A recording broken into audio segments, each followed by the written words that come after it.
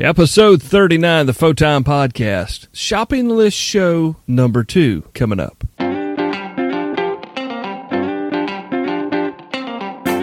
MTCRadio.com presents Photime, the other ham radio podcast. Found online at PhotimePodcast.com. Now, here's your host, Cale Nelson, K4CDN. Welcome in to the 39th episode of the Photime Podcast. Yeah, we've been here for a little over a year, maybe a year and a half or so, and doing a bi-weekly program for you, the new ham, the folks who are out there interested in getting into amateur radio, or if you've been licensed for forever, we'll let you listen too, because you'll probably be able to come back with some of the best comments and show notes that we can generate here on the program. My name is Cale. That's right, my call is Kilo 4 Charlie Delta November. I'm a general class licensee from the upstate of South Carolina, former FM radio guy, stay-at-home dad, 5 kids, bald-headed, drive a van. And thank you so much for tuning in. This is going to be a lot of fun. Episode number 21, the accidental episode is what we called it, because it just kind of happened between 3 friends discussing their purchasing ideas and what we would and wouldn't buy. Never really was official, although we posted it as a show, and it was great. We use it all the time as a reference point for folks who are coming in, curious about what they need to buy for the amateur radio on the front end. Now, that's cool and everything, but we wanted to kind of go back, because there's been some new products introduced here in the last year that we didn't really know about or really hadn't had any experience with. So we want to come back and talk about that some more. And we're going to do it here in just a second on episode number 39. This portion of the Photime Podcast is brought to you by Kenwood USA and their entire product line found at MTCRadio.com. From handy talkies to flagship HF rigs, they've got you covered. Kenwood USA from MTCRadio.com. Yeah, it's Cale. Thanks for the introduction there, Cale. Appreciate you bringing us in. Hey, I've got with us George and Jeremy, our 2 buddies. We are the 3 amigos. And, yeah, just keeping it real. We have a lot of fun on this program, and a lot of that fun has to do with having great people on the show. We've had great guests through this entire year as we're winding down 2015, running into 2016. And as mentioned in the intro, I want to do a special show for you this time, the Shopping List Show. This is an official Shopping List Show. So, Jeremy, George, welcome to you both. We're going to talk about spending everyone else's money. Hey, Cale, Jeremy. Happy holidays, guys. Happy holidays, gentlemen. Yeah, I'm ready for some turkey. We do it kind of different down here, but I'm ready for it. How do you do it down there? My mother-in-law actually takes the turkey and bakes it like you would bake it regularly in an oven, and then she pulls it all off the bone and, like, shreds it. Then puts it in a pan underneath dressing, okay? And then takes the gravy, the giblet gravy, and pours it all over the top of the dressing and bakes it like a casserole.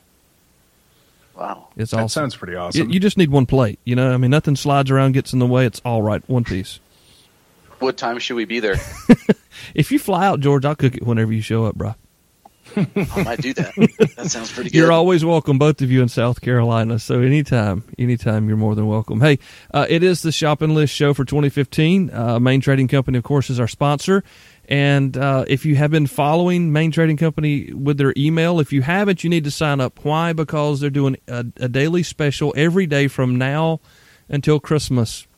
And they've had some really cool daily specials. Get that said, because some of the stuff that we're going to talk about would relate back to that. So make sure you check our sponsor, MTCRadio.com. All right, so we're going to talk about spending money. Where do we want to start, guys? Do we want to start on the upper end or the lower end? Any particular? George, where do you want to start? Yeah, let's start with what everybody wants to figure out, which is what their HF station should be. And even if you're a technician and trying to figure out what you want to have as an HF station for 10 meters or when you upgrade to general or extra, that'd be a good place to start. All right. So let's talk about HF, because there's a couple of different ways you can attack it. You've got QRP man-pack. You've got even portable rigs that kind of go one way or the other with that, even if they're not QRP. You also have desktop rigs that some people drag out that I would never dream of doing for field day or something. So, Jeremy, you got some ideas? Let's talk about QRP. QRP rigs, since it's low power, HF. Where do you guys want to go with that, Jeremy? Well, I'm glad we're getting this out of the way early in getting the KX3's mention in right there at the beginning. Oh. I mean, from a performance perspective, there's just no parallel. George, I mean, the only other radio really to consider is the ASU 817. Do you think that holds a candle? Well, I think it's a different kind of radio. So for pure performance and functionality, you can't beat the KX3 for receiver performance and modes of operation and digital encode and decode built in. Those features are really quite unique, and the performance is unique. But it's also very pricey. You know, you're really looking at $1,000 plus, depending on the features. So looking at the 817, of course, that's around $6,000. It has 2 meters. It also has 440 FM as well. So it's more of a has more features from a modes and bands perspective, but the performance is not quite as good. I like the 817 a lot, but also it's only a couple of watts. By the time you put the typical AA battery pack in there, you're not even getting a full 5 watts. So you do kind of give up a bit on the power side, but it's a compact radio. It's a nice little rig. Well, I do want to clarify that, because while they don't recommend that you run full power with the AA's, you can get the full 5 watts on HF out. It just doesn't last very long. So on alkalines, or what kind of batteries would that be? I've done it with nickel metal hydrides. I actually have never run alkalines in there, but nickel metal hydrides have a lower internal self-resistance than alkalines. But you'll notice when you turn it into the power mode, it starts flashing, and that's how you know you're back in the 5 watts. But okay. I think overall, myself, the 817 was actually one of the first HF radios I ever had, and it was mainly because it was affordable. But it's not great at anything, but probably for what you get, I think it's safe to say I really would recommend both of them, and it really comes down more into what your price range is. And we could throw out some other radios, too, that are a little bit more specialized. So when you think QRP, a lot of times you're focused around CW, because very low power CW is going to be more effective than sideband or other modes, except maybe digital. And there's some other really nice QRP radios out there. LNR Precision makes a little radio called a Mountain Topper. It's about $250. It's very compact, couple of watts, couple of bands. There's several radios in that range, kits as well as assembled radios. I wonder if anyone from Elecraft is listening right now. Call me. I'm good on QRZ. I've been quiet this entire time. I really don't know. I mean, I've seen an 817. I've seen someone use it. I've seen the KX3, seen someone use it. Never operated either radios. I would take either if it were me. But a KX3 would be sweet. I'm not going to. What's sort of funny to me about the QRP rigs. Many years ago, when I first looked at QRP back in the 70s, at that time the QRP radio was a Heathkit HW7, and a worse radio has never existed on the planet. That is a terrible radio. It had an awful receiver. It was microphonic. You'd bang the case and you could hear it. It was just terrible. And I'm sure someone out there, I've just dissed their favorite rig. I'm sorry, but it was a bad rig. And from that era, there wasn't a lot of great low-power radios. And so the QRP rigs of old were just lousy. And today, there is an unbelievable number of small low-power QRP rigs that'll run circles around those old radios. Yeah, so there's just if you look at the money of what it costs then versus what you can buy one for now, it's probably pretty equal. Maybe even a better bargain today. Probably a far better bargain today. Well, that little Mountain Topper thing for $250, I think the HW7. It might have been in the same price range, but that was 35 years ago. Yeah, that was $1,000 then. Yeah. Yeah, it was a lot more expensive in those days. So we've talked about QRP. I think we've covered that, and thank you, Jeremy, for the stab right there at the very get-go. I wasn't even anticipating that. I brought that right on myself. Call me Elecraft. I'm here. So let's talk about some portable rigs, because I know George was one of the very first purchasers of the FT991 that I'm aware of. I know that Richard's had them on sale throughout the year at MTC. And there's some people that have been pretty happy with them. There's some people that were like, well, we got some firmware issues. I don't know. I've never even seen one in the flesh. But I know that it probably would be considered one of the best-selling HF rigs on the market right now. It's very hot. It's a very popular radio, partly because there's always demand for new models of Yaesu Kenwood ICOM radios, and it's the newest one. It's kind of a replacement for the FT897, about the same size, similar base features, but this radio is twice the price of the 897 and does not have any internal batteries, unlike the 897. So it's not exactly a replacement for it. And it's got some whizzy new features. It's got a band scope, which unfortunately doesn't run while you're tuning around. You have to hit the band sweep button and then tune separately, which is kind of odd. But anyway, overall, it's a nice radio. The only reason that I would be a little hesitant to take it portable is because it's fairly expensive and delicate in that sense. I mean, it's very well made. It's a little, it's a little tank, but I would hate to drop this thing in the dirt. So, but it's a very nice size, and it's a do-all radio, and you really kind of can't go wrong with that. But it's a bit pricey. The other radio that I would seriously consider right now, I think if I were looking for a portable HF-only radio, the ICOM IC7200 is a radio which is passed over quite a bit. I don't know if you've ever seen one of these things, but if you put the little handles on the front of it, it looks like a Manpack radio. I think it's funny that he's asking us if we've ever seen that. We have friends that paint those green before they were painted green. Yeah. You got handles, handle envy. These actually, I was looking them up on the web, and you can get them in OD green. You can get it in like desert camo. Yeah, you can chip get it camo. in like. Yeah, it's got awesome. A pink color. They got a pink one, an orange one. Yeah, it's kind of scary. It's very scary. See, that radio is half the price. Yeah. And they used to be about $1,100, and now they're on sale for about $800. So I think that's quite the deal right now, and I think it's at the end of its life. The radio's been around 6 or 7 years. It's probably going to get replaced. Well, you could say with the IC7300, but that's going to be up. That's really more of a competitor to the 991. It's really a much fancier radio. Yeah, and a couple things about the 7200, although it doesn't honestly matter for most people, but there's no FM capability, and I can't remember, does it do AM or is it sideband and CW only?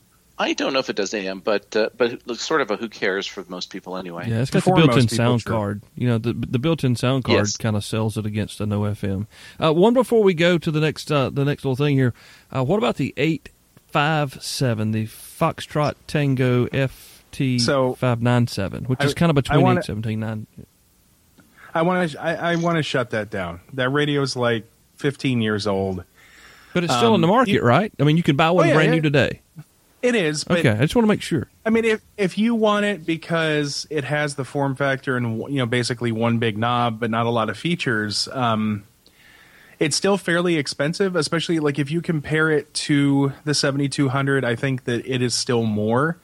The 7200 has an IFDSP for all your filtering, whereas the 857 is still using crystal filters, which are about $170 a pop. Mm-hmm. So by the time you get it outfitted to have a somewhat semi-decent receiver, you still can't really hold a candle to any of these other radios we mentioned. One thing I will say, because I actually got asked this when I was talking to somebody, why didn't I recommend the 7100? And the only reason I didn't is because I think it's a great mobile rig, great receiver performance, etc., but it's a pain in the rear end having the separate head from the separate body. So I wouldn't really call that portable. So I'll give you kind of a flip side to that. One of the field day radios that we've used for many years is a Kenwood TS480. And it's similar in that there's a body and there's a control head, and you cannot mount the head to the body. It has to run separate. So we took the body, mounted it in a Pelican case, and when we set up at field day, we put the head on the table and run the little cable to the Pelican case where the body sits. So that works okay. You could do the same thing with the 7100, but if you really want to carry a single unit and have it all working hooked together, you're right. It's a little awkward. What I will say about the 480, though, is Kenwood actually makes a sled that'll hold the body of the radio and that's true. On together. And what stinks is if you buy the radio in Europe, the radio comes with that. But here it's like a $60 or $70 accessory. And the whole time we're having this discussion, Whiskey 4 Echo Delta Fox is rubbing his hands together as he enjoys his TS 480. There, now you're getting back we're in even. For the KX. Yeah, we're even. We're even. George, are you keeping score? I'm keeping score. Hey, by the way, before we get off the 857, let me put one plug in for you said form factor, and that's spot on. I think the performance of that radio is very mediocre. The real selling point is its features for the size. In other words, for a mobile radio, a fairly compact mobile radio, you get a 100-watt HF rig. And if you're going to do man-pack portable, you're going to have some kind of frame in your backpack and you're going to mount the radio to it and you're going to pretend like you're an army man and use that for your SOTA activation. For SOTA and stuff like that, it's very popular. It's not a very power efficient radio, but you do get a lot of oomph for the space. So I think that's kind of where it shines. I love your diplomacy on this issue, but I'm just sick and tired of 15-year-old receiver architecture that, like you said, is mediocre at best. When I can get a better receiver on a $20 USB dongle and some free software. So but the flip side is the transmitter. I mean, that's really you're absolutely right on the receive side, but where the problem comes in is on the transmit. So if you take a QRP rig, let's say to the mountaintop, and you're going to run 2 watts or 3 watt sideband, you might as well just shoot yourself now because you're not going to talk to anybody. You really need to run 20 or 30 watts to reliably make your 5 or 6 SOTA contacts. So the 857 does fit in that space pretty well. And frankly, the KX3 is kind of on the bubble because it's 10 or 12 watts max. And that's okay, but it's a little bit low. So, in fact, what a lot of people are looking for in that kind of portable backpack configuration is back to the mention of the 817. Now, the 817 only being a couple watts, but you can go get a little power amplifier on eBay for like, $100 or $200 or so, and that thing will put out 30 or 40 watts. So that's becoming a fairly popular workaround. What about, as we continue on here, what about tabletop ham shack rigs that are going to stay on your shack desk? Mine was made the year I graduated high school, so you guys can talk about expensive rigs. Boy, the first question is what sort of price range, because there's so many. I mean, really the hard part about this question is that today nobody makes a bad radio. ICOM, Kenwood, Yaesu, Elecraft, Ten-Tec, Alinco, you name it. And while there's better than others, you can't buy if you bought any of their current models brand new, none of them are bad radios. Even the 857, they're really not bad. So then you kind of get into, well, how much money do you want to spend for the feature set? Yeah, and so maybe the place to. Well, go ahead, George. I don't want to cut you off. I would say maybe the place to start is like look at the lower end of the price spectrum. Like, let's say under $2,000, what would you look at? There you go. Because we are new guys, talking to new guys rather, and a lot of those guys, $2,000. I mean, I get divorce papers when the warranty card's returned. So let's talk about that. Sub $2,000. What are we going to put on top of the desk in the shack? So I want to add one small caveat to that, because I agree that there are all these different price levels. I think, though, at a certain point, when you look across these price levels, you start looking at features. And the reason I say this is that my vote for the under $2,000 range would actually probably still be my vote for many other price classes. The Kenwood TS590 SG generally has a receiver that is recognized to be better than the Yaesu FT5000 and the FT9900 or 9000, which are multi-$5,000, $10,000 radios. So if you care about that as your primary concern, you can actually buy for that matter, the KX3 has a better receiver than those radios. So I think that it matters more when you start looking at what other features do those radios bring that maybe a contester cares about that you can't get with the Kenwood. So purely from a receiver performance perspective, my vote is the TS590 SG. You have the built-in sound card, which is via USB, which is pretty nice. And you can actually, I think it comes with a handle, so it's actually a fairly small rig that you could take portable if you wanted to. George, where would you spend your money? Boy, I by the way, I've never used the 590, but the people I know who have them have been very, very happy with them. And they very consistently say what you just mentioned, Jeremy. It's a very good performing radio, especially for that price point. For me, I think if I were looking at a low cost, i.e. under $1,000 brand new radio for my first radio, that's kind of a tough call because I think I would avoid the very cheapest models like the ICOM 718, which is their lowest end radio. Is really it's really not such a hot rig. It's okay, but like the 7200 is going to be better. Mm-hmm. I would kind of look at that, or maybe the TS480, but in the $1,000 to $2,000 range, maybe the Yaesu FT 1200. But I would probably go with Jeremy on the Kenwood. I think that's a really solid choice. I think it's a very good pick. Yeah, I think if you don't need the space on your desk, any of the larger radios would be fine. If you need something with a detachable head, I'm probably going to go with the TS480. But everybody that I know that has the 590 just adores them. So, I've got an 850. So mine goes back a couple of years. I love it. And I'm not really looking for another HF rig unless it's an Elecraft KX3. Well, and if you kind of go above the $2,000 range, then you kind of get into the K3, which I think would be a serious contender. If you're a CW guy, it's really hard to beat the K3. It's QSK break-in. CW is fantastic. It's as smooth as silk. Kind of really hard to beat, and actually, technically, you could get into a K3 for under $2,000, and then add features as your budget allows over time. And that is one thing that's really nice about that line of radios is that you can start as an investment. And Elecraft has demonstrated time and time again their commitment to the long-term viability of their radios. I mean, when they released the new K3S, there were components that were backported to the K3 so that there were people who could improve the performance without having to buy a whole new rig.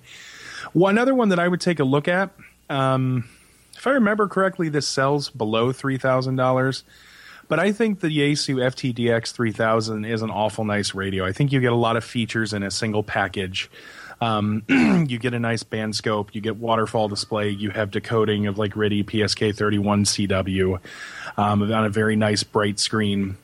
And the receiver in it is just phenomenal. It's very pleasing to listen to. I can't speak for its CW performance, but I know that that is another well-loved and fully featured radio. Before we go ahead, George. Just one that's like really close to that too is the IC 7600.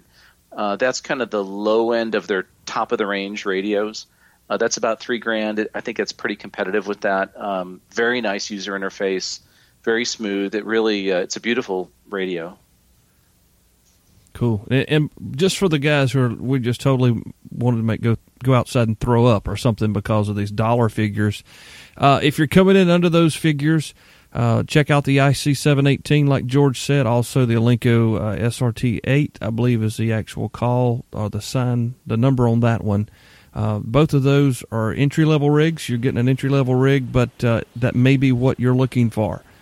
Actually, I'll throw something out about the 718. Sure. I wouldn't even look at the 718. I would look at a Yaesu, the latest version of the FT450D. I owned one of these for a short while.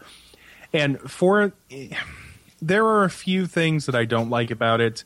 I had some challenges getting it to work with the digital audio interface, but for the receiver and the filtering you got at the price point, especially now, yes, it is a much better performing radio than the 718, and that is from my personal experience. Well, point well taken, and I always forget about that one, and I've got a buddy of mine actually wanting to buy one of those, and I keep forgetting about it. But yeah, we've got friends in the club that have them, and everybody that uses them loves them. So, there's something for everybody in every single budget out there. If Kel can have more than one HF rig, I've got two. They're both older than a lot of my kids, all of my kids.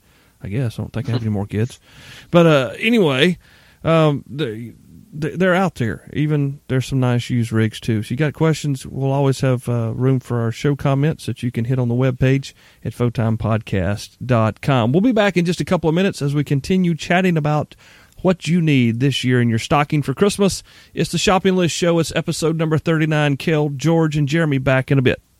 Hi, everybody. It's Christine at Main Trading Company in Paris, Texas. We just want to take a moment to say thanks to all of you guys for your support throughout the years. 6 years in business now. After 4 different locations, the addition of our very own post office, ham radio, and local honey just seem to go together. Main Trading Company, celebrating 6 years in the ham radio business. Thanks for all your support. We're back. It is episode number 39. I'm Kel here with George and Jeremy, and it is the Shopping List Show, as we have told you multiple times over the last half hour. We want to continue on about HF, but we're going to talk about some antennas and some accessories that you may want to be thinking about when you're planning your next HF purchase. Antennas, George, you guys, you and Nick did the Pactenna. I love mine. The club loved it. I made them a believer on field day. Give me some ideas on some antenna gifts or purchases we need to make. Of course, a Pactenna for portable. What else would you want, right? But for the home, for a permanent installation, I think on the kind of cost-conscious side, I would go with either a vertical or a wire antenna. Verticals are nice because they're easy to put up. They take one mount point, and depending on the antenna, may or may not need a lot of big radials. Typically, they do. I've got a 5B TV, which is an ancient design by today's standards, but it's a multi-band trap vertical, and it's not the world's best antenna, but it's perfectly serviceable and it's easy to install. So that's pretty good. There's a lot of crazy quote no radial antennas, which are kind of have more mechanical components and are taller than the quarter wave antennas are, but like the R5, the R8 are pretty decent antennas. So I'd probably look for something like that. What do you think, Jeremy? Well, this is an area that I am mostly ignorant of, given that I don't really have much experience with commercially made antennas. Mine are more on the portable side, and yes, I will recommend on the portable side to take a look at Pactenna. I also have been a fan of Buddy Pole, as that was my primary means of operating for the last 6 years. I've gotten into NFEDs from PAR or LNR Precision now out of necessity. They work fine enough, I suppose. But at the end of the day, where I'm coming from, which is even more cost-conscious, a spool of 22-gauge wire and a balun to make your own dipoles. That's kind of the side of things that I'm coming at these days. I don't really have any knowledge or experience I could recommend, what tower to go and buy and what quad band beam. Of course, I guess, for those who have all the land and all the money in the world, the step IR antennas or the hex beams are pretty popular. What do you think about those? Yeah, very much. I know several people who put up hex beams and have managed to remain married, which is sort of a feat in itself. But they're good antennas and fairly low wind load for as big as they are. So those are pretty good. I think the step IR is a great design idea, a little more modern than the usual trapped Yagi. But back to your point about the wire antennas. Funny thing is, a lot of people have a very odd natural sense that if you throw money at an antenna, it'll work. And that's not necessarily true. I mean, there's a lot of crazy little compact antennas that cost a lot of money that are just awful as compared to a piece of wire. So I think if there's one antenna thought I would leave people with is put up as close as you can to a full-size wire antenna, like a full-size wire dipole or inverted V, and the performance will be better than any loaded shortened antenna that's 10 times the cost. Well, the problem there, guys, is we as a society now think it's better if we buy it before we make it. And, that's just kind of where it seems that everything's going. But I have to agree with you both. I have had more contacts on HF with a random wire antenna at 8 feet above the ground than I've had with any vertical that I've had out here, any specialized dipole. The wire antenna just works, gets you a balun, gets you some coax or ladder line, either way. And look, you can get on the internet and type what band you want to make it for, and the plans are there. Buy one of the ARRL books. Go to the library, rent one out from the library or whatever.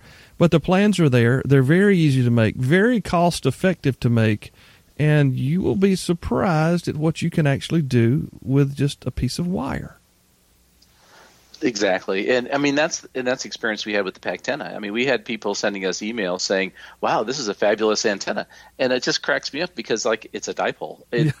You make it yourself. I mean, there's no magic dust. There's no unobtainium involved in the connections. Yeah. It's just getting a full-size antenna in place, and wire lets you do that. So if you're lucky enough to have the space to put up a 40-meter dipole or a 20-meter dipole or even a single support inverted V, it's going to work great. Yeah. And that is something, especially for new hams who are intimidated by the thought of building their own radio, which you shouldn't be. I mean, there's a lot of like we said, QRP. Oh, we didn't mention kits. Tons of great QRP kits out there these days. But building your own antenna is something that anybody could do. Yeah, my kids can build an antenna. Even if you don't know it, you don't need to know anything about electronics, and you could build a good antenna. Yeah. And if you've got room, I mean, you could, like you said, you could put. I've got room to put multiple wavelength loops up, and I don't have any of them done. But I also have a tower laid out here waiting to go up with an old. I don't remember what it is now, Tri-Band or Yagi, but friends in the club have the big stepper IRs. They love them. And they're performers, and I've got people in the club as well that are, just a balun and some wire. Be a good podcast title. Mm-hmm. But anyway, yeah. So there's all sorts of ways to solve the antenna problem. But people say, you always hear, before you spend money on a rig, spend your money on an antenna, which is a good way to let folks know how important a good antenna is for what you're trying to accomplish. But I think that could kind of make folks not really see what you're trying to say, and that being your antenna is going to make or break your setup. And even a wire antenna will be a great performer if it's done the proper way. Exactly. And really, the way I would phrase it is put up the very best antenna you can. I mean, in my case, I would love to have a tower, but I'm not. I mean, I'm in in a residential neighborhood where, while I probably could get away with a short mast and a beam on it, I just don't have the time I can't put up a big tower. So I don't. But so I have to live with a vertical, and that's good enough. I can make contacts with it. Hey, by the way, I made about 25 contacts in the CQ Worldwide SSB contest a couple weeks back. And about 20 of them got responded to in my logbook of the world, hearkening back to our logging discussion. Mm-hmm. And I think I picked up like 10 new countries. Fantastic. Congratulations. And it all happened with logbook of the world. How about that? It's the first time it happened, so it's very cool. Awesome. Now, we've touched on antennas, which, I mean, God, that could be 4 or 5 different programs, which we probably should investigate in the future. Let's talk about some accessories, because my wife thinks that she buys a pair of earrings and she needs a pair of shoes, a new purse, a new pair of jeans, or whatnot. It's not just one thing. And it kind of goes the same way with these radios that we're talking about, these HF rigs. What are some nice accessories that you may want to consider when you're getting into your HF rig? Well, the first thing I'd mention about accessories is going from rigs and antennas to accessories for this time of year is an important distinction, because it's really hard for someone to buy a present that's a radio or an antenna, because it's such a personal choice. And most gift givers are going to have little idea what the person wants. Right. When you start getting into the accessories, now you're kind of in the zone where, someone could buy this as a really nice present. One of the things that, although this is very personal too, one of the things I would say would be a CW paddle. And there's a whole range of them. And it's the reason I think a CW paddle is a great gift is because it's a little more expensive than a lot of people will spend on themselves, but maybe not too much for a gift. We're talking $100 to $300. You can go more, of course, but $100 to $200 for a really nice paddle would make a lovely gift. What is okay? I'm interested. Don't sell me, but give me a couple of different brands I could put in front of Carla to say, hey, I'd like to have one of these for Christmas this year. Oh, well, there's a lot of brands. Interestingly, Vibraplex, which is a name that's been around since the 20s, has been bought and is being manufactured. So that's one brand. Bencher is a very popular paddle brand. Kent keys are very popular. If you want to go, I would say, at the high end to what I would consider the very best keys that are made. There's a company called Bagali out of Italy that makes beautiful keys. Now, these are keys, by the way, that once you have one of these, you could use that key for the rest of your ham radio life. Yeah. They don't wear out. These are really well made and really beautiful instruments. Jeremy, go ahead, Jeremy. I was going to say there's actually one more kind of higher end, like mid to higher end key out there that's American made, and that is N3ZN. I first found him at Dayton 2 years ago. I'm sure he's been there longer. But I actually really like the action of his keys. And what's cool is you can get them in custom paint schemes. So that's another one to look at. November 3, Z November. Another good one to look at, by the way, is American Morris. That's a website. And they have several different paddles there to take a look at. And paddles come in a lot of varieties. Iambic paddle, straight keys, bugs. I mean, there's a lot of different configurations. That's another show topic that we probably should try to tackle in 2016 coming up. All right, so as I'm looking at our list here, I'm thinking about some things that are near and dear to me needing right now. I've got all these rigs in the shack. I've got some really nice power supplies, but I really don't have a way to distribute the power like I want to. And before a key, this may be what I asked for Christmas, and that's some sort of rig runner or something. Any experience with those guys, Jeremy? Oh, yeah. I've used pretty much everything they have, and for those who aren't familiar, this is basically an aluminum enclosure with multiple power pole, fused power pole connections on it.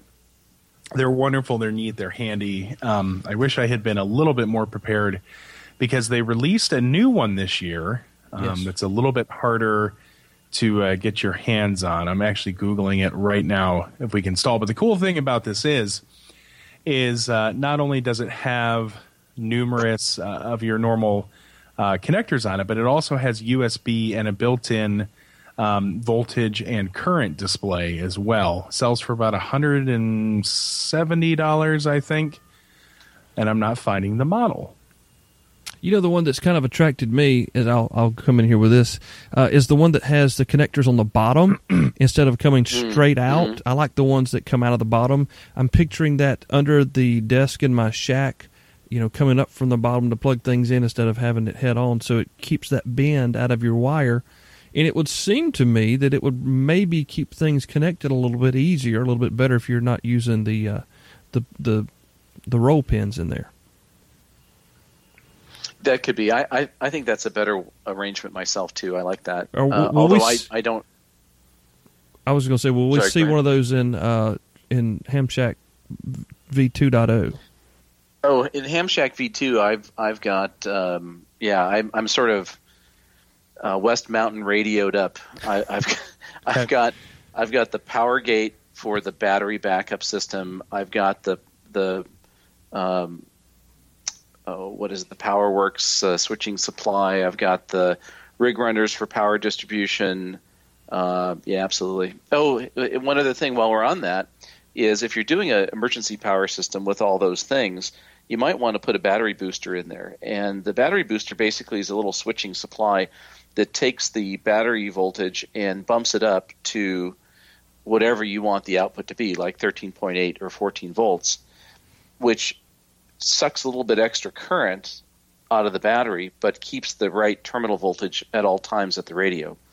And there's a brand I'll look up, a fellow that makes excellent. Is it N8XJK?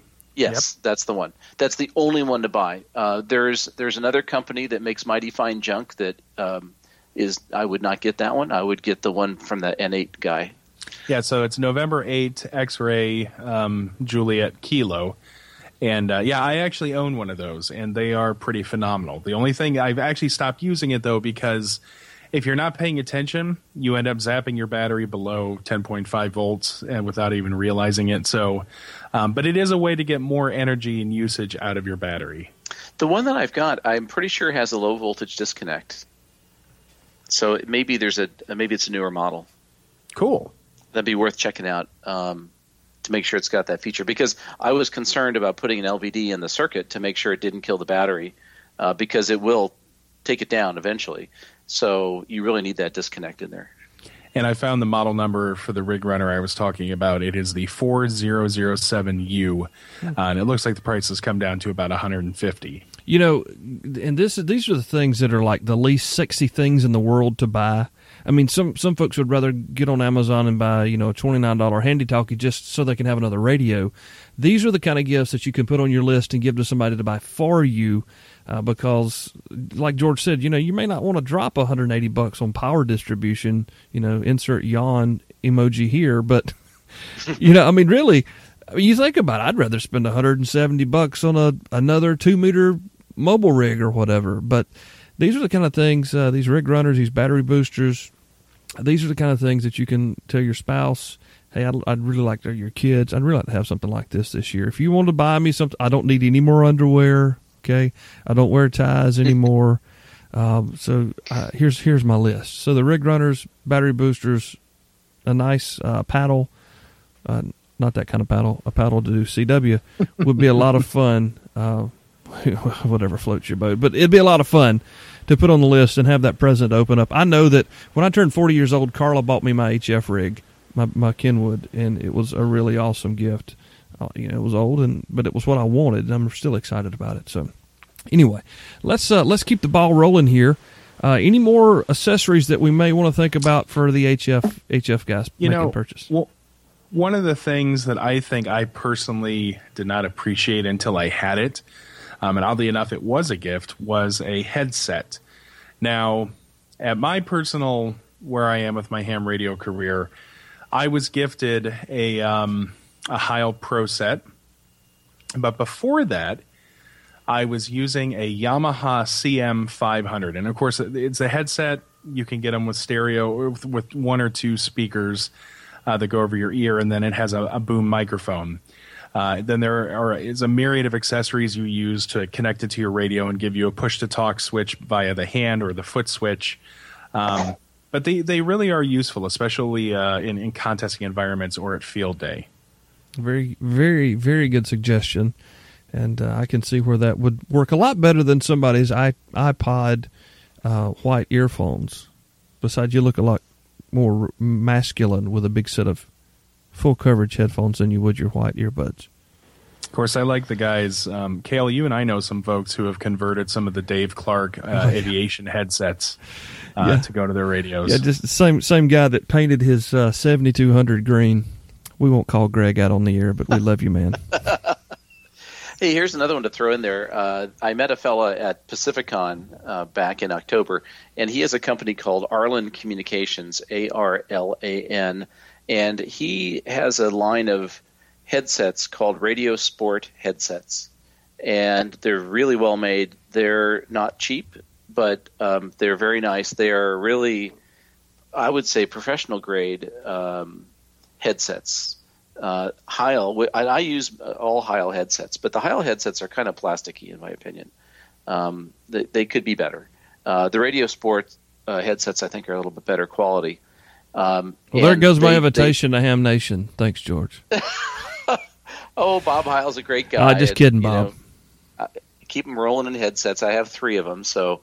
But I think the next headset I buy, I'd probably get one of these Radio Sport headsets. They're really nice. I'd never seen them before. I saw them at Pacificon, but they're very nice. And the guy who designs them has done work for aviation headset design and stuff like that in the past. So it's good stuff.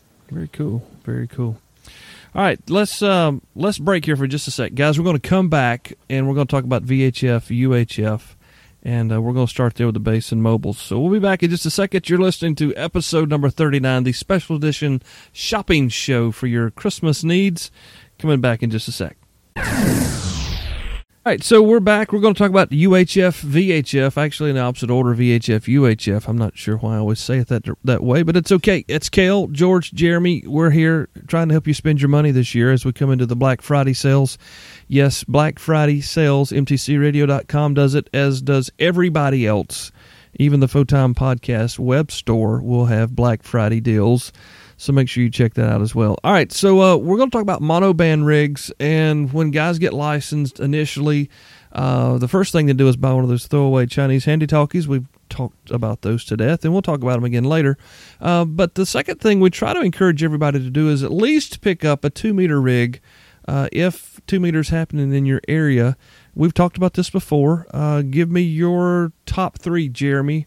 Or if you don't have 3, I'll take 2 of a VHF mobile/base station. For monoband VHF only, I think we kind of covered this last year, and honestly, nothing has changed. It is still the Kenwood TM281 or the Yaesu FT1900. Okay. Yep, I agree. Yeah. That's pretty much it. It is. I mean, granted, they got the 2900, and you can almost buy the FT 2900 for the same price. For whatever reason, it's a 75-watt brick. And then ICOM has got, a 2300, and then the 88 or 880 or whatever it's called. No. But I go back. What is it? Sorry, it's the V8000, but okay. It's a 75-watt radio. Okay, mil-spec. Actually, it's discontinued. No. Yeah. Oh, man. My buddy be hating that in Charlotte. Okay, so but I think we can all agree that the Kenwood TM281, even though it does not have a squelch knob on the front face, it does have the front firing speaker, which is awesome. The FT1900, which is a just sweet little radio design, gives you the squelch knob and bottom firing speaker, but it's a great rig from Yaesu. So either of those, if you see anything like that on Black Friday deal and you're looking for a 2-meter mobile, don't hesitate to buy either the 1900 or the TM281 from Kenwood. And just to throw this out there, I've been speaking with the folks from Bridgecom Systems. They're working up a 220 rig. That'll be a 220 single band rig, which would be pretty cool because 220 seems to be growing in popularity around the nation. More details on that coming up. So go ahead. This just in. You kind of just referenced it, but the 2900 is the same price as the 1900 for 25 more watts of output. Yeah, but it's a bigger radio too. So if you need a small radio, it's true. You just you got to figure out if you've got room to put your Cobra 29 LTD Classic in your truck, you probably got room for the 2900. If you're more of a Uniden 510 XL, you probably want to go with the FT9. And I'm that sounds funny to say that, but a lot of our guys are coming here. They've had CBs in their Jeeps, and they're kind of trying to figure out what they would have the size wise. The 2900 by Yaesu is a bigger radio, and they're both knockout radios. Kenwood TM281, it's a nice rig too. So let's talk about multi-band radios. We all have our favorites. I have mine now officially in my Millennium Falcon. It is a Kenwood TMV71 Alpha. it has far surpassed what I really thought it could be. And I think that you guys like those as well as some others. George, what are your favorite dual band or multi-band radios? Well, first off, I totally agree on the 71. I think that's a great radio. It's fairly easy to use, very good performance. I've always had really good luck with Kenwood VHF, UHF radios, so I would for sure agree with that. The other thing I would look at is there's a new ICOM that I have not used yet, but it looks promising. It's the IC 2730A, so it's basically competing with Kenwood 71. I would certainly give that a serious look. I don't believe it does D-Star or has the option to do it, but it does have Bluetooth, so you can run a Bluetooth earpiece on the radio.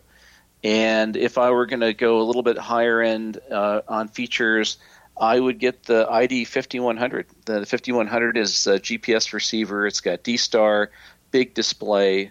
That's a great radio, and they're on their price is down to about $5 something. I have to look it up, but I think Jeremy, I think you were looking at the price on that, weren't you, recently? I'm pulling it up now. So MTC has it for $589, although I actually have to disagree with the selection of that radio for an advanced quote-unquote digital radio. I own a 5100, but that's because I'm a D-Star user. I actually would pick the FTM, the Yaesu FTM 400, which is the System Fusion radio. And the reason I would do that is, but first of all, it's $100 cheaper to start. And that's before the additional rebate from Yaesu, which makes it almost another $100 cheaper. So with the rebate, it's almost $200 cheaper than the ICOM.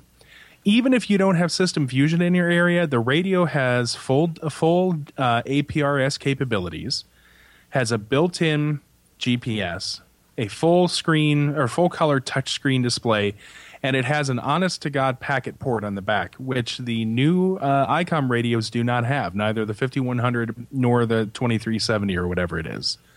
So I think for the money, that the FTM 400 is most definitely a better value in high-end advanced radio. So I will partly agree with that. I think if that's the feature set that you want, it's probably the way to go. I've got an FTM 400 as part of the Yaesu DR1 repeater beta program.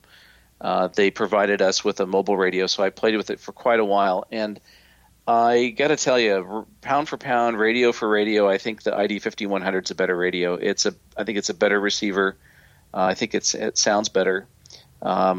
Just on basic analog FM feature set, I think the ID 5100 is better. Although for $200, the 400 is a perfectly fine radio. I mean, it's a beautiful display. The display on the 5100 sucks because it's big time. It's gray. It's not just monochrome. It's gray and kind of washed out gray. Wow. Yeah, that was a big miss. I mean, if I got to tell you a quick story. When the 5100 came out, my friend Rich bought one, and when he was at HRO, he called me up and said, "Do you want the radio?" And I said, "Yes, buy one for me." So he bought it, and I took one look at it, and I took it back. And it took me about a year before I went back and bought it again. I just couldn't get past this stupid display. Well, but I have to add to that, though.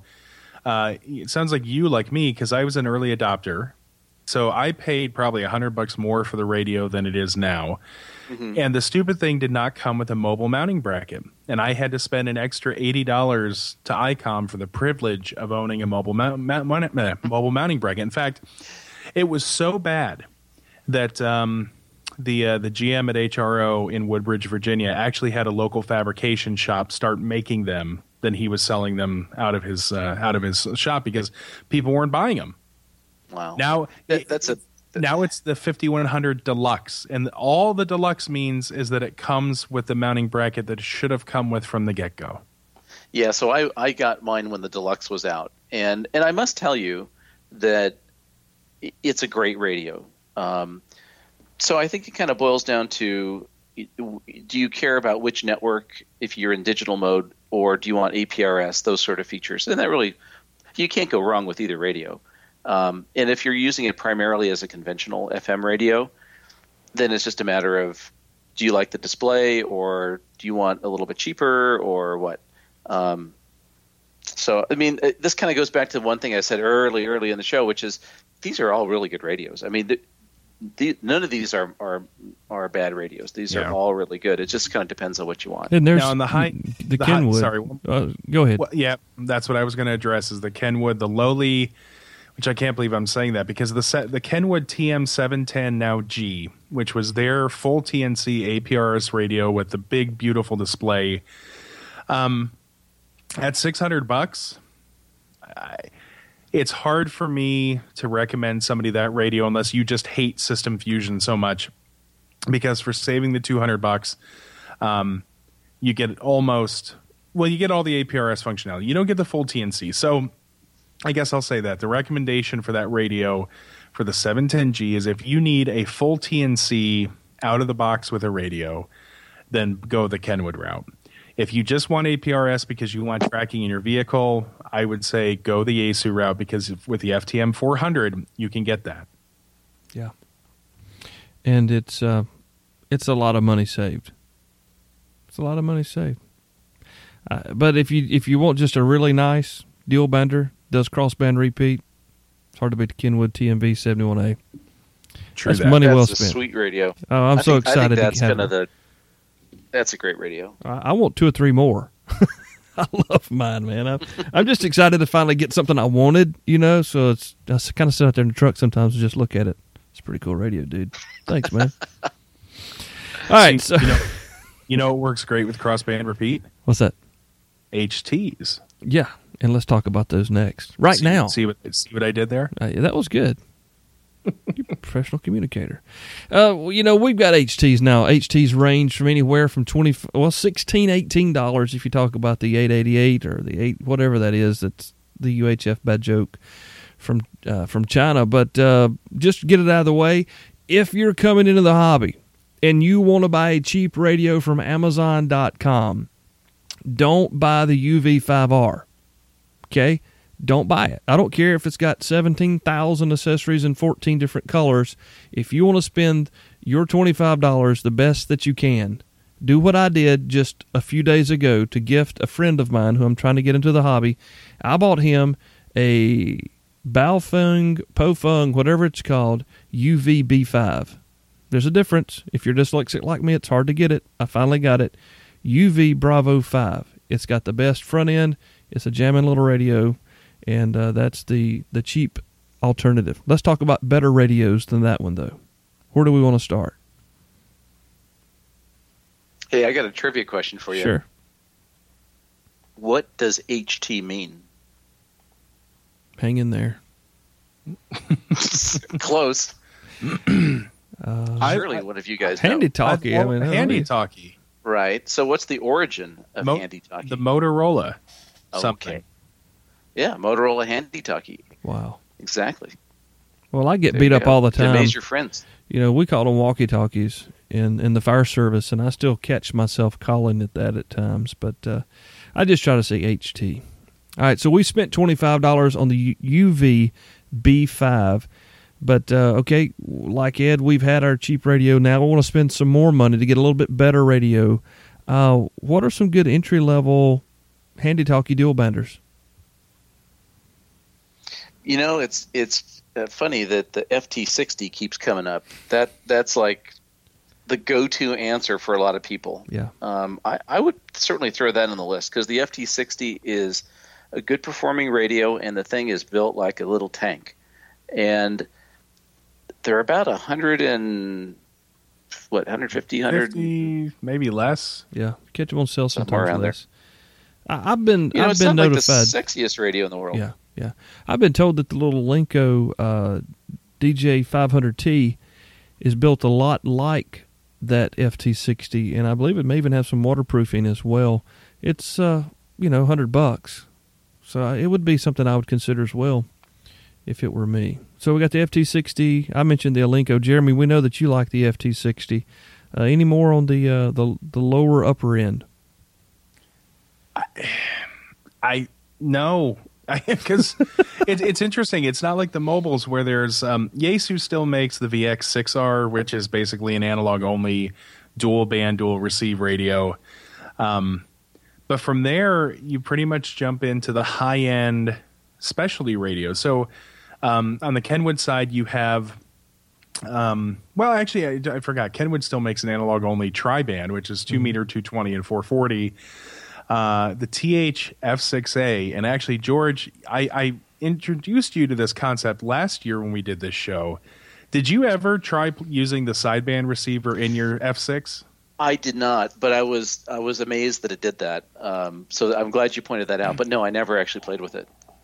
On the higher end, though, is the TH-D72, which is their D-Star radio. I have owned this radio. Not D-Star. Not D-Star. Sorry, no. You're right. Thank you. APRS. The TH-D72 APRS radio. Love this radio. Hate this radio. Love this radio because it has a USB port. It has a full TNC in it, and it has amazing APRS capabilities, including the ability to be hung in a tree as a standalone fill-in digipeater, which we did at Field Day a couple years ago just because we could. I think that's awesome. On the downside, it's not rugged, and in my personal experience, it eats through batteries pretty quickly. You also then, the other decision here is, D-Star or System Fusion. And this is probably one of the newest things. When we had this conversation last year, the System Fusion FTM1 or FT1M, I think that's one. Is that right, Jordan? Or FT1D. The FT1D, which is kind of basically the VX8 GR plus System Fusion, has a built-in GPS, has built-in APRS capabilities and a handy-talkie.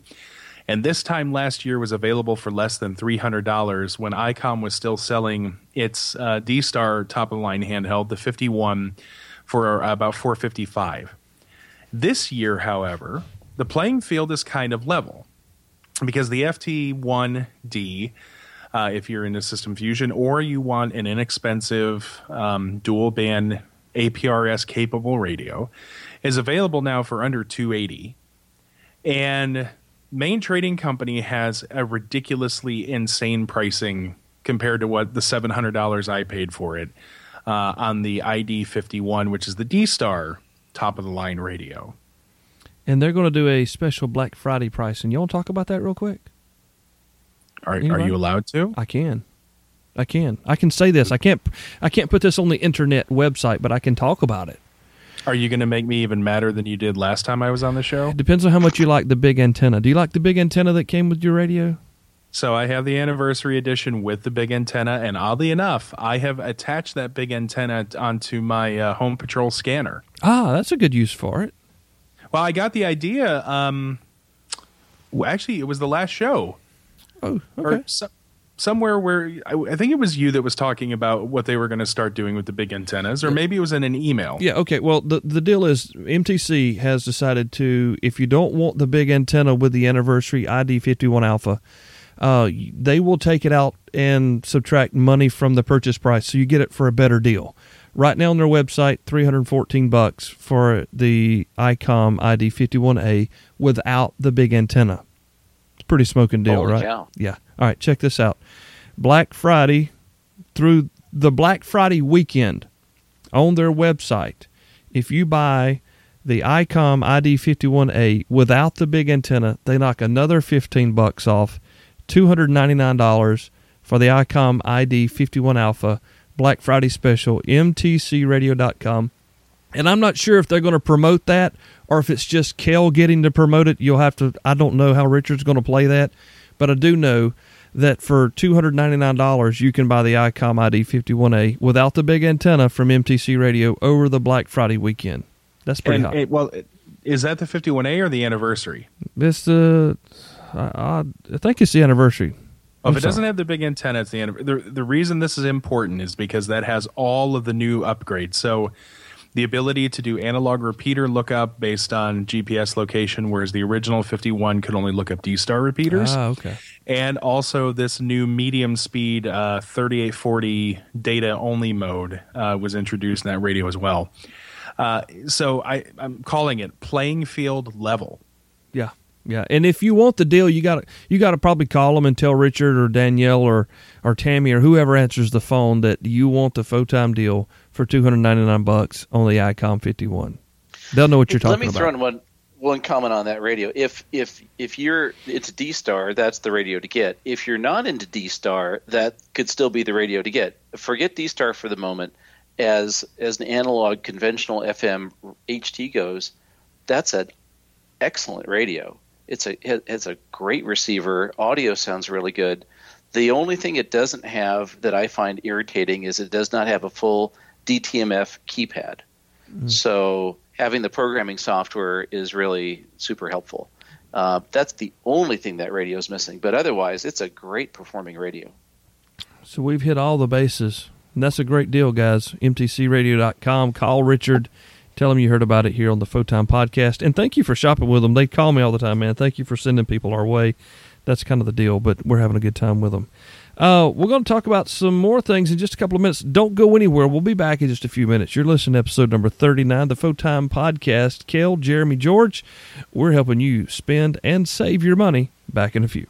This portion of the Photime Podcast is brought to you by ICOM America and their fine line of equipment found at mtcradio.com. If you're looking for some great gear, make sure you check out mtcradio.com. Click on the ICOM tab. You won't be disappointed. Again, it's mtcradio.com. And then we can all ask, whose show is this anyway? Yeah, it's the listeners' program. Who's on first? Oh, my gosh. It's Kel. Stay out of the infield. All right, we're back on the Photime Podcast. Kel, Jeremy, and George, we're doing some stuff here. We want to get moving on. We've been talking about VHF, UHF, handy talkies, and mobile radios. We've got some non-radio gift that we can talk about if we want to. Kel, I got one more thing I want to slip in there based on the listening episode that we did. All right. Short and sweet.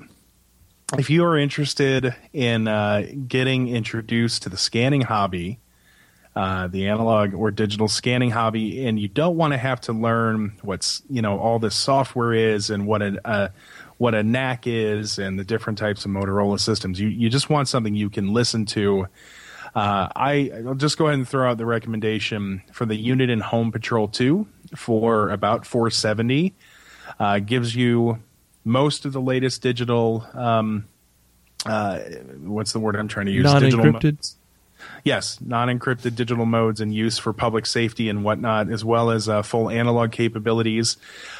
This is not their top-of-the-line radio, therefore it is also not priced at their top-of-the-line, but it's simple to use. You use it by entering a zip code and saying, I want to hear stuff within a radius. And then you go into a list and say, I want to listen to police. I don't want to listen to fire. I don't want to listen to public works. I do want to listen to school stuff. You turn things on and off by service. But it's a pretty powerful scanner that's dead simple to use. And in fact, I used mine quite a bit today. So I just want to throw that out. The Uniden Home Patrol 2. Very, very good money spent. I've sort of been out of the scanner thing for a while. I'm curious. If it has the access to the data, do you have to have some kind of internet connection to get the data, or is it pre-programmed? So there is a software package for the radio. You plug it in, you run the update once a week, and it pulls down a copy of the radio reference database. Now, to your point, which you're kind of hinting at, the top of the line radio, the Bearcat 536 HP, actually has a Wi-Fi dongle that plugs into the back of it so that you can control and listen to the radio from your smartphone. But it would have been so easy for them to just pull the data of the database automatically, but they didn't do that. Did you say automatically or automagically? Automagically, of course, sir. Okay. I mean, that sounds cool to me. I just was curious. I like that. I didn't realize you could do that. So you're kind of cheating with your smartphone and your scanner. That's pretty slick. Yeah, so I mean, like a lot of people will leave them at home. I actually know of one person who has the scanner hidden in the trunk of his car, and he uses his smartphone as the quote-unquote head unit for it. Because he lives in Virginia and you can't have a scanner. Well, you can if you have an amateur radio license. That's true. All right, so we spent their money at the scanner. They have a handheld unit for the Home Patrol as well, which is pretty slick. They're about $400 as well, so it's money well spent. If you don't need all the bells and whistles, you can find a nice analog scanner for anywhere from $75 to $150, and we've got those all over the internet. Non-radio gift guide. This is something that this would be kind of fun to talk about. George, where do you want to go with this? How do you want to start this up? So I think this is a good thing to think about. When we think about a ham radio gift, we think about, a key or a coax or something very ham radio-ish. But there's a lot of stuff that we need as hams that is not specifically radio. And that could be things as simple as a really good soldering iron. Everybody needs a really good soldering iron. And it's one of those things, again, where if you go out and buy it yourself, you might buy the cheap one because you don't want to spend the money. But for a gift, if someone wants to give you a nice present for a few bucks more, they could get a really nice one and one that you'll use for a very, very long time. And having that's really worth it. Can I comment on that? Yeah. So to this point, I wholeheartedly, for about $100, Hakko, Hakko. They're these very funny-looking purple and yellow soldering stations, but specifically the FX888 Delta. For about $100, you get a temperature-controlled soldering iron that is so good that it made me realize I had been soldering incorrectly my entire life. I'm not kidding about this because I've always just used the little Radio Shack 20-watt pencil, or like I had the one that could do 15 or 45 watts. No, having a precision temperature-controlled soldering iron is an absolute game changer. And there's an entire library of different tips you can get for it. You can get fat tips. You can get surface mount tips. It comes with a little station that has your iron holder, plus it comes with the brass tip cleaner and a sponge. It is amazing for $100. So if you have somebody in your life who solders, do them a favor and buy the Hakko FX888D, or possibly even the older 888, which has an analog temperature control. I'd take either. I'm good on QRZ. So the one that I use, which is similar to that, is the Weller WESD51, which I think is a little bit more expensive, but I don't think it's got any better features. So I've never used the Hakko. I'll have to check that out. But having a, like you described it, having a very good precise temperature control tip, interchangeable tips, and having a digital display to tell you what the temperature is I find that super useful. So yeah, I think either brand would be good, but we'll have to check out that one. They're kind of funky looking. What about a Raspberry Pi? I mean, I've got one. I still really haven't figured out how to use it. Gerald tried to help me the other day, by the way. I did not succeed in my mission, but it seems like there's just loads of things I can do with this thing if I knew anything about it. I think that would be kind of cool if you didn't have one. Tell somebody just to throw you a bone of $35 and buy a Raspberry Pi too. Yeah, totally. I mean, there's so many things you can do with them in the ham world these days. You can make a D-Star access point with a little radio dongle. You could use it. I know some guys using SDR dongles on them for receiving weather facts. I mean, there are all kinds of applications out there. Yeah, there's the TNC-X is available as a hat for the Raspberry Pi, so you can turn it into an iGate or the brains of a digipeater. Like George said, that's what I use for my hotspots. You can use them just to run the APRS software Zaster. And specifically the Raspberry Pi 2 for $35. It just opens up an entire new world of experimentation, and there are a lot of really good ham projects out there for them. Yeah. So we should do a whole nother show on Raspberry Pi and other embedded Linux boards and maybe microcontrollers and stuff like that. That is a really good idea, because there's a really awesome CW keyer project out there for Arduino that I've always wanted to look into.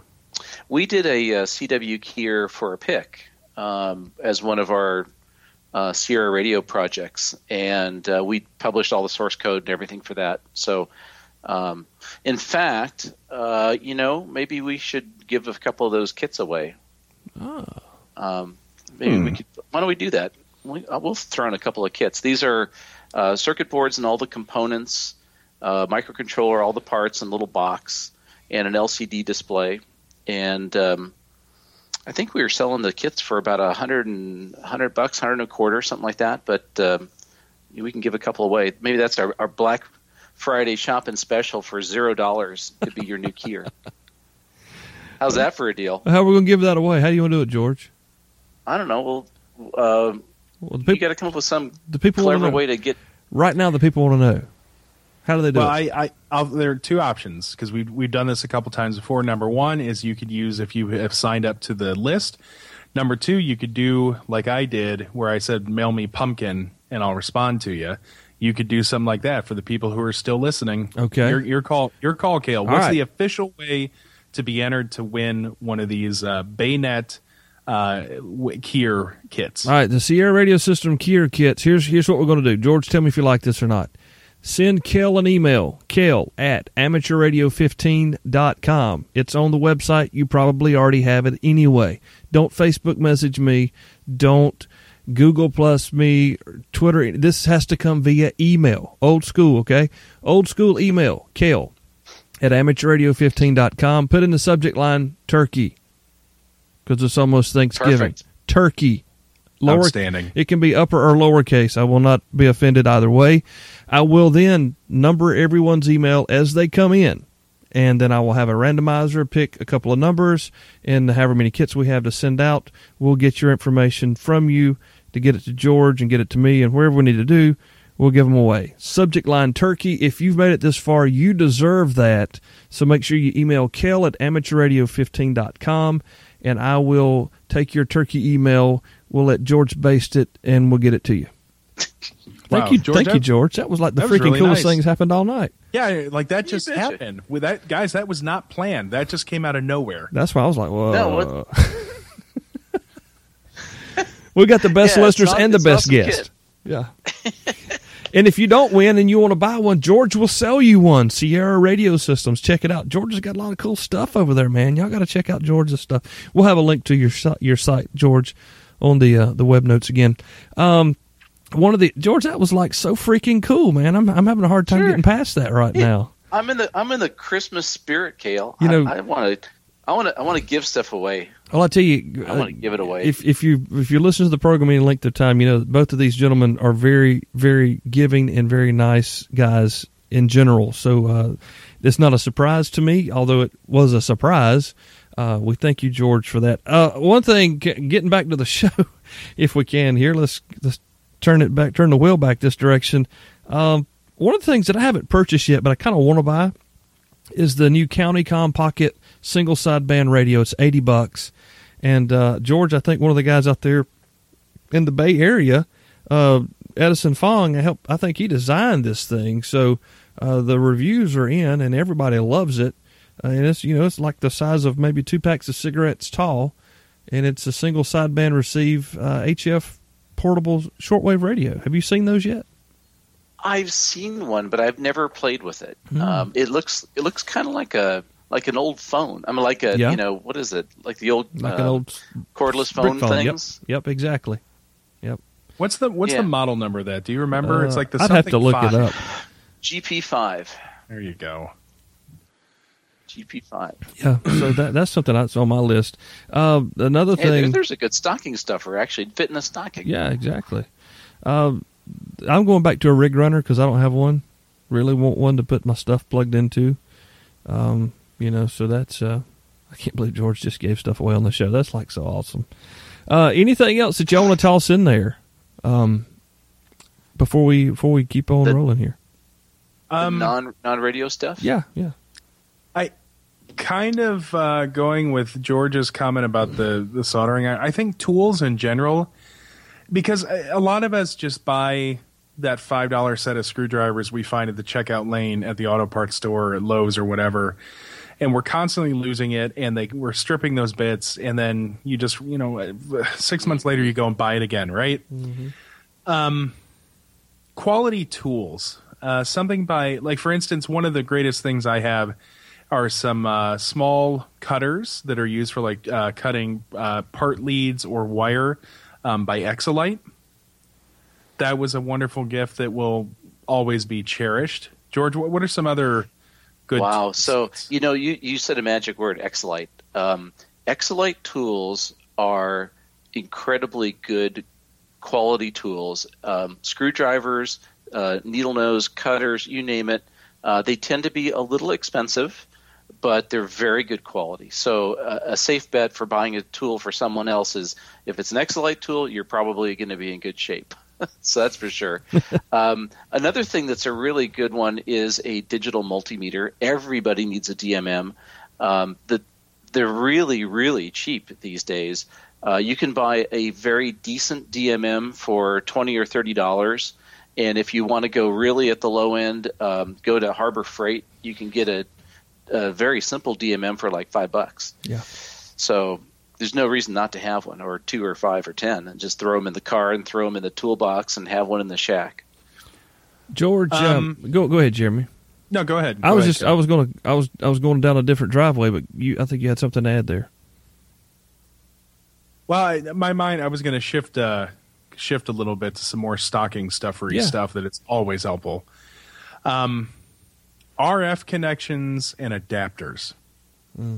The ability to go from SMA to BNC or to PL259 or whatever. Those things are always handy. And if you put a few bucks into it and you buy something that's a little bit more than the 5 for $1 that you find at most hamfests, those are really useful. And also some cabling. PowerWorks has a ton of different cables that go from power poles to cigarette lighter, power pole to different radios, power poles in general. Going kind of mixing power poles with tools. The power pole crimp. Yes, I knew you were going there. $45, the best $45 ever spent. Stop fooling around with the $7 Harbor Freight tool and soldering your power poles. I'll put it this way, Gerald, you cannot power pole the world if you do not own a tri-crimp. He doesn't have a crimper?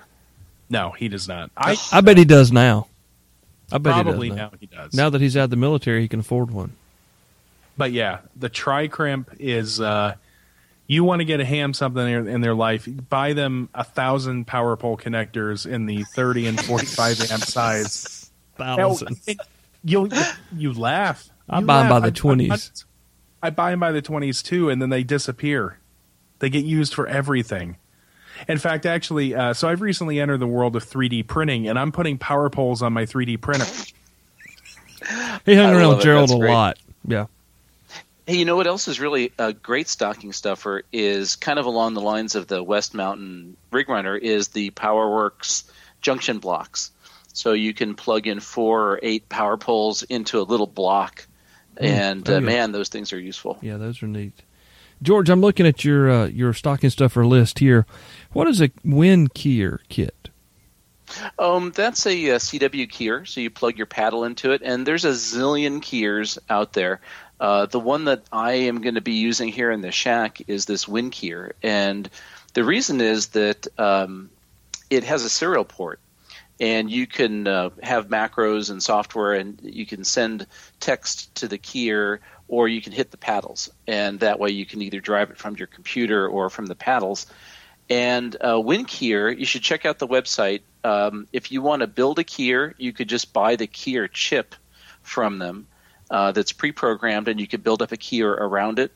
Or they have it all the way up to a complete box and a circuit board and everything. So I would use that as a keyer. The keyer thing that we talked about earlier, the Sierra Radio one that we made, it's kind of a similar idea. It actually can have a serial port on it too. So I wanted to try the WinKeyer, see how theirs worked. And is that the Kilo 1 Echo Lima? Yes, okay, that's right. Fantastic. Well, thank you for that. Never heard of that one before. We've been on quite a while. Before we get too carried away, let's go with if we could get something for ham radio this year in our stocking or under the tree. Jeremy, what would it be? Oh, for me personally? Realistically, realistically. Man. Nothing? I mean, I've got a KX3, so I don't really feel like there's much else. And I have the pan adapter for it and the amp. Doesn't everybody? I mean, really? I mean, I even have the sidecar for it. So, truthfully, for me, the thing that would be the best really isn't a thing. It would be having somebody come over here and helping me get my end-fed quad hung from my deck into the 80-foot tree in my backyard. What's an end-fed quad? So LNR started last year selling a quad band high-power end-fed. I thought you were talking about a four radio quad. No, I had no idea. That would be, maybe I should start designing that and selling it. Yeah, you can use it with your KX3. But yeah, getting some help to get that hung. I mean, because I'll admit I have sometimes, sometimes I have more equipment than I have time or the opportunity to use. So that's what I would want, some help hanging an antenna. And everybody will be at your house Christmas morning. Or actually, I guess another thing to ask for would be like either the tennis ball launcher that George, you talked about previously, or at least an easy hang. Yeah. Yeah, that tennis ball launcher, even if you're not launching antennas, that's got to be a fun thing. Tater gun. Yeah. Tater gun. All right, George. Ham Shack 2.0 is going up. What have you told the missus beside a sandwich that you wanted for Christmas? Oh boy, I'm kind of in Jerry. Who's Jerry? I'm in Jeremy's boat here a little bit because, I got enough stuff. What I really need is I need some more skills. For Christmas, I want better CW copying skills. To be perfectly honest, I think I need some. There's an app more for that. Yes, there are some good ones. So that I would really like. But if I had to pick a thing. The one thing I don't have at all, and I would love to get into is software-defined radios. And I think I will probably get some sort of low-end SDR radio, maybe start playing with an RTL dongle or something like that, which are only like $30 or less. Or less, yeah. So I think that's kind of in the cards. Fantastic. Well, I would like to have some time to enjoy the gear that I have, and I would really like to find the time, and I've actually kind of begun finding the time to learn CW. Some friends of mine are using it now locally, and I feel kind of left out. So I think I'm going to try to get that going. Really, I'll be 42 years old on the 18th of December, the day that The Force Awakens. And I told my wife that all I wanted for my birthday was for her to test for her technician. Now, our next local testing session isn't until February, so I don't know how she'll pull that off if she even attempts. But that's what I've asked for the birthday this year.